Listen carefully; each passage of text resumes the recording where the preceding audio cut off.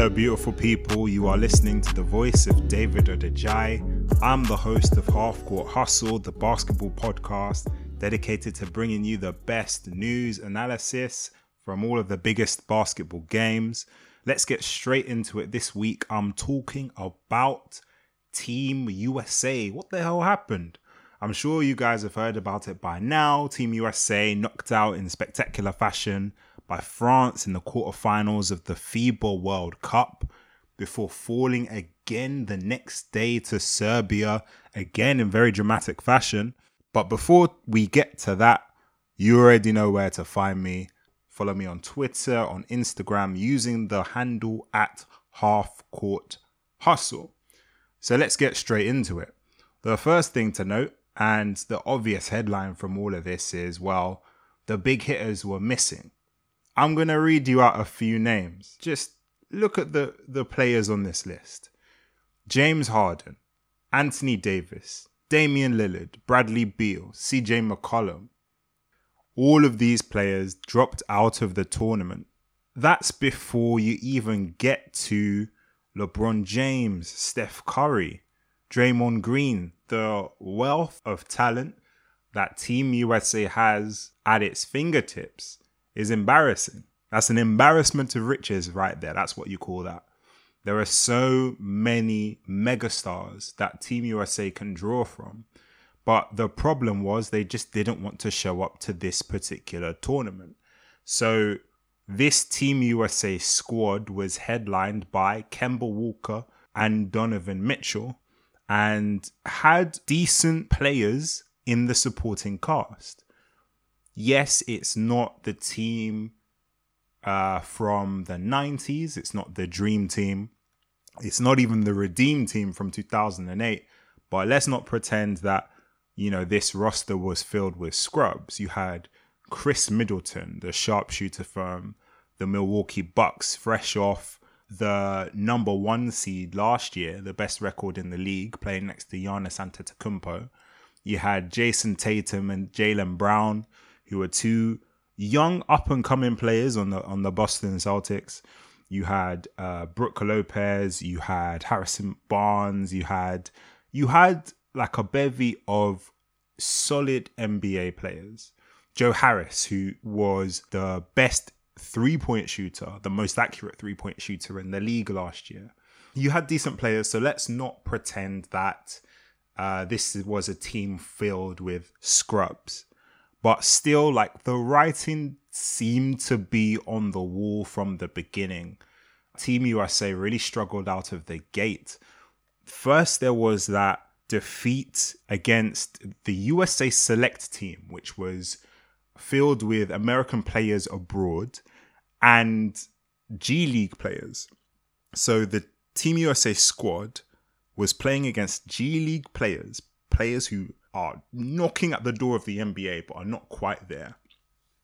And they lose by almost 20 points in a scrimmage to a team filled with G League players. And at that point, I think you're looking at this squad and you're starting to wonder, does this team have it in them to get it done? Then not too long after that, you had that exhibition game against Australia where the Americans were just torched by Patty Mills. That game ended a 78-game winning streak for the USA in basketball competitions and exhibitions. So that was serious. It sent shockwaves around the basketball league because at this point, Team USA are looking quite vulnerable again. There was another scare against Turkey in which Team USA has to go to overtime. And basically, Turkey deserved to win that game. It was only because they missed a bunch of free throws towards the end of the game that Team USA were able to pull out the victory. But at this stage, they're looking very suspect. Now, I caught the Team USA France game. And, let me tell you, France, solid team, very well coached. Rudy Gobert in the middle, defensive nightmare, defensive player of the year, as we all know. Evan Fournier, who's a very solid player, part of the Orlando Magic's team that really overperformed this year. So a solid team, but you look at those pieces on paper and you look at Team USA on paper. Team USA is the better team. Not only that, they're coached by Greg Popovich and Steve Kerr. So you've got to think Greg Popovich, of all of the coaches alive, is the most renowned for getting the most out of limited talent on his roster. So it is not like Team USA was undermatched. In my opinion, I don't think that Team USA played that poorly. The issue was they just couldn't get things going offensively. Donovan Mitchell was pretty much the only player in the entire roster who had a decent night. He had 29 points by the start of the fourth quarter, and he was just going off. And at one point, France were leading, but in the middle of the third quarter, Donovan Mitchell just put Team USA on his back, and it looked like, they were going to win the game off the back of his play alone because nobody else got it going.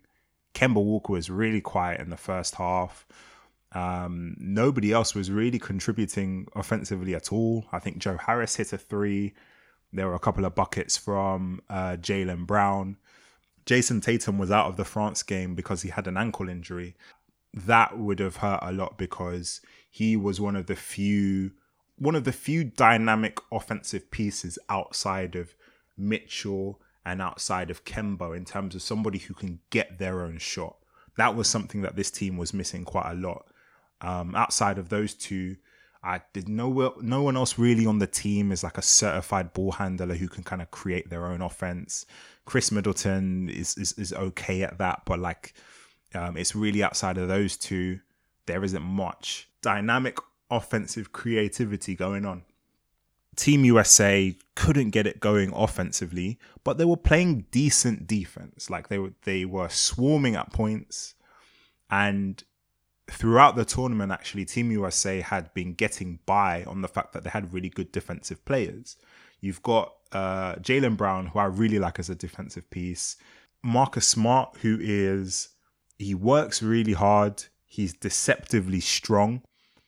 He's good at just getting into position and just causing problems for opposing offensive players.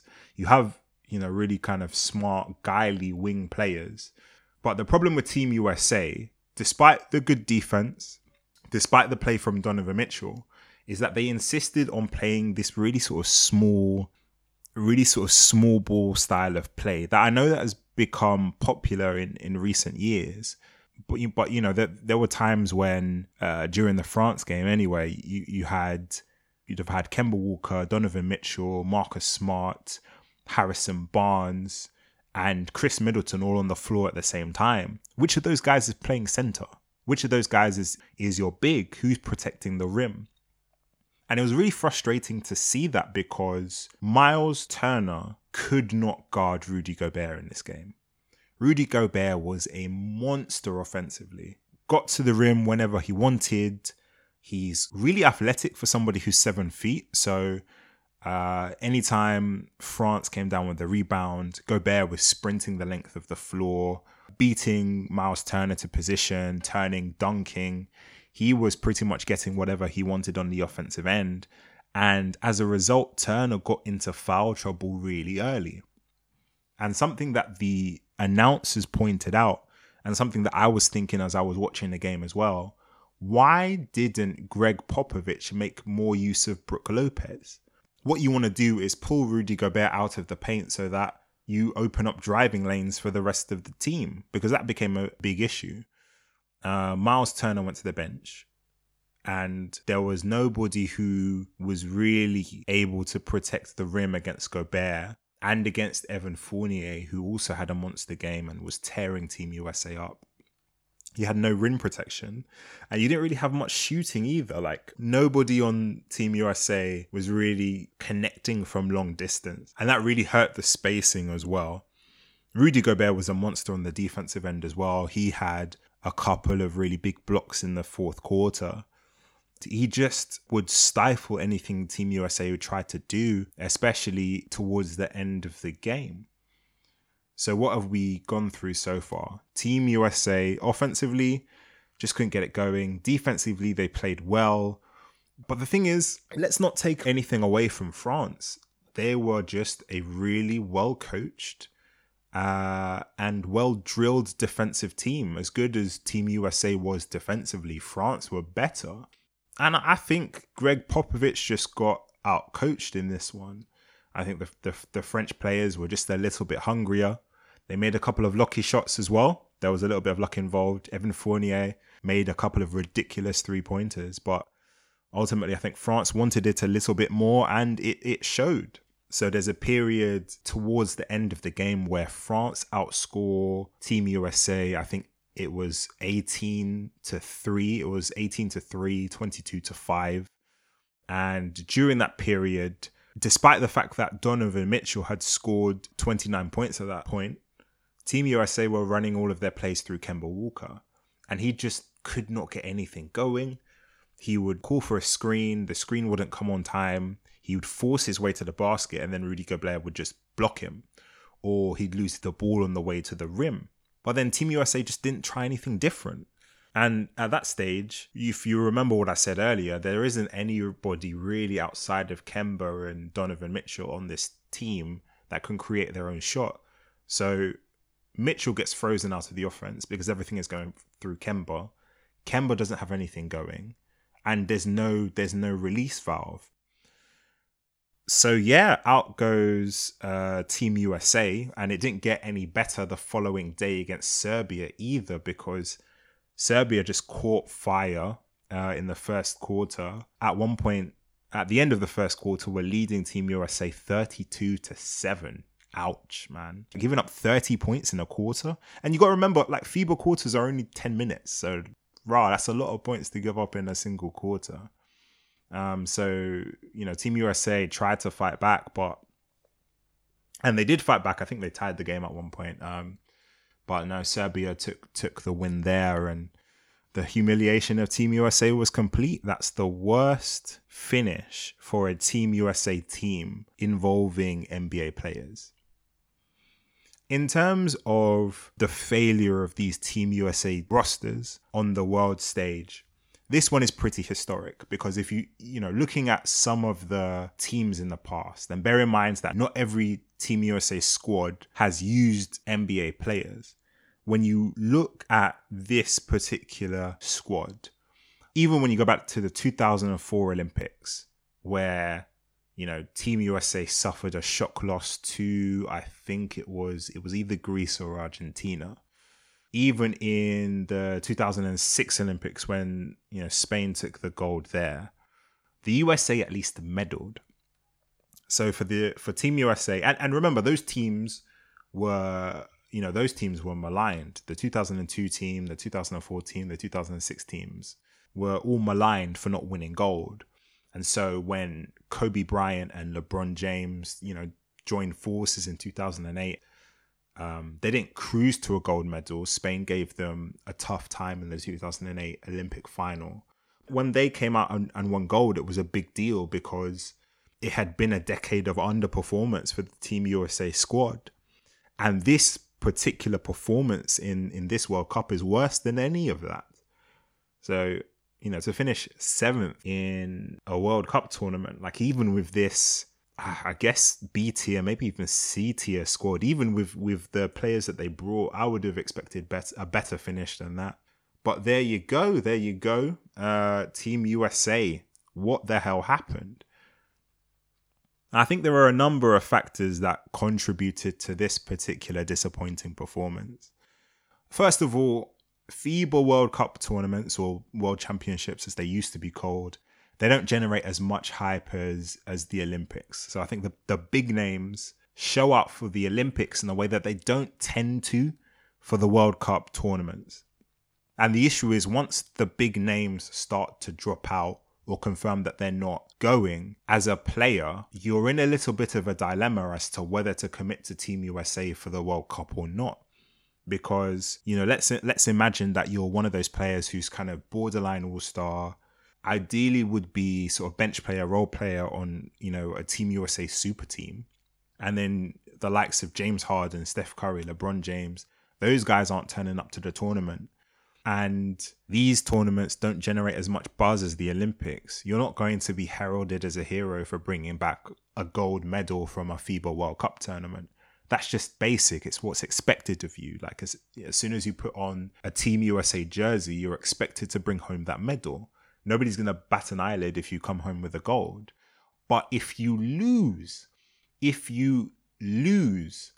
that's when it becomes a problem. So you have this mountain of expectation with not much reward in a situation where, because all of the big names have dropped out, you're even more susceptible to defeat. So why put yourself through that? And another issue is, because this tournament was moved to summer 2019, there is a massive scheduling issue in that the NBA season finished a couple of months ago. You have to play in this particular World Cup, which is only the end of which is about 7 weeks away from the start of the next NBA season. The NBA finals finish in June 2020, and then all of a sudden you've got a few weeks to prepare for the Olympics in Tokyo. It's a heavy, heavy burden, especially if you're on a team which is expected to do really well in the playoff. It's a lot to ask a player, particularly if you're struggling with injury, or if you've just come back from an injury, or you've got, whatever other issues that you're trying to deal with in the summer. It's not ideal to have Team USA FIBA World Cup duties at this point in the year. So, that plays a big role as well. As I sort of touched on earlier, well, actually, no, I haven't mentioned this. This Team USA squad is the least accomplished Team USA squad since, was it the 1998? I'm going to look this up. Right, so this is the least accomplished Team USA squad since the 1998 FIBA World Championship squad, because that 1998 team didn't have any NBA players. So this team only had 2 All-Stars, compared to like the dozen or so All-Stars that were on the Dream Teams in the 90s and the 2008 Olympic squad. Like, this was just not, these were not the big hitters. So I guess to some extent you always expected that this would be an uphill struggle, perhaps in a way that it hasn't been in the past for Team USA. I'm not sure that lessens the disappointment, but, there is something to be said for the fact that this wasn't the A team. And to be honest, it's always worth mentioning the fact that FIBA rules are just different from NBA rules. The style of play is just different because the court is a lot smaller.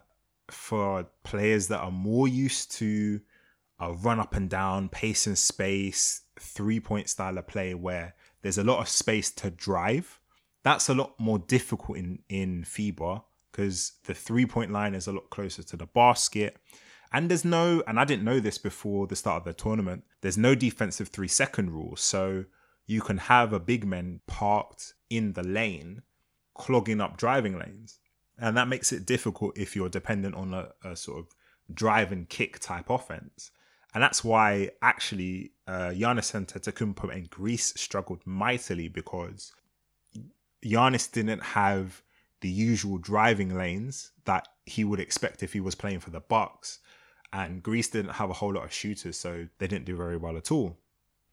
The biggest factor, and this is one which should give Team USA pause for thought in Tokyo and tournaments going forward, really. The game is just a lot more international than it used to be, and the rest of the world, never mind the rest of the world is catching up, the rest of the world has caught up. I was reading, I think it was on The Ringer, it was either The Ringer or The Athletic, I can't remember. I was reading an article which pointed out the fact that when the original Dream Team started off playing in the 1992 Olympics, I want to say. Let me not get that wrong. It was either the 92 Olympics or the 96 Olympics. And yeah, the original Dream Team, when the original 1992 Olympic Dream Team were playing, there were about a dozen international players in the NBA in the 90s. Whereas now, almost a quarter of all players in the NBA were born outside of America. Now, that is a hell of a lot of growth. And that is a hell of a lot of top tier talent outside of America, or outside of Team USA, I should say. And that's before you get to, the high quality of basketball being played in Spain, in Greece, in Turkey, all across Eastern Europe. There are leagues outside of America where there are a lot of really good, really well coached, really solid talent out there. So the days where you can just expect a team of all-stars to slap on a Team USA jersey and steamroll their way through a tournament, those days are done. Even in recent years, when you look at the Redeem team in 2008, they didn't have an easy time of it winning that gold medal. Like, Spain gave them a run for their money. So look, those are the reasons why I think Team USA underperformed in this tournament. Do I think that this result will be repeated if the megastars show up to Tokyo? No, I don't think so. And Team USA seem to go through this weird cycle where the big stars will refuse to show up for a tournament. The team does worse than people expect. And then because everybody's on tenterhooks, Team USA didn't win a tournament, the big stars have more incentive to show up to their next tournament because they can be the heroes and, be part of the Redeem team or whatever it was. So I think this is just the downswing of that cycle. And, LeBron and Steph and all of those guys will turn up next year and most likely win the gold. I think Team USA might be in a little bit of a pickle after... No, actually, no. I take that back. I was going to say that Team USA is going to be in a pickle after 2020 because it's unlikely that you'll have the likes of LeBron James and maybe even not Steph Curry at like the next Olympics. But there's plenty of young and up and coming Team USA talent, and I'm looking at the likes of De'Aaron Fox. I'm looking at Mitchell. These guys they should come into their own as like bona fide stars. Even Zion Williamson. Like, these guys should come into their own as bona fide stars in the next few years. So I don't think there's much for Team America to worry about long term, but you have to take these tournaments seriously. Like, you can't just, even if you do bring your stars, you can't just turn up to a FIBA World Cup and expect that you'll face roll the entire tournament. Yeah, so that's it. Team America. What a disappointing tournament. But enough of that. Thank you for listening to Half Court Hustle. If you want to keep that conversation going, you can find me on Twitter and Instagram using the handle @Half Court Hustle. Until next time, see you later.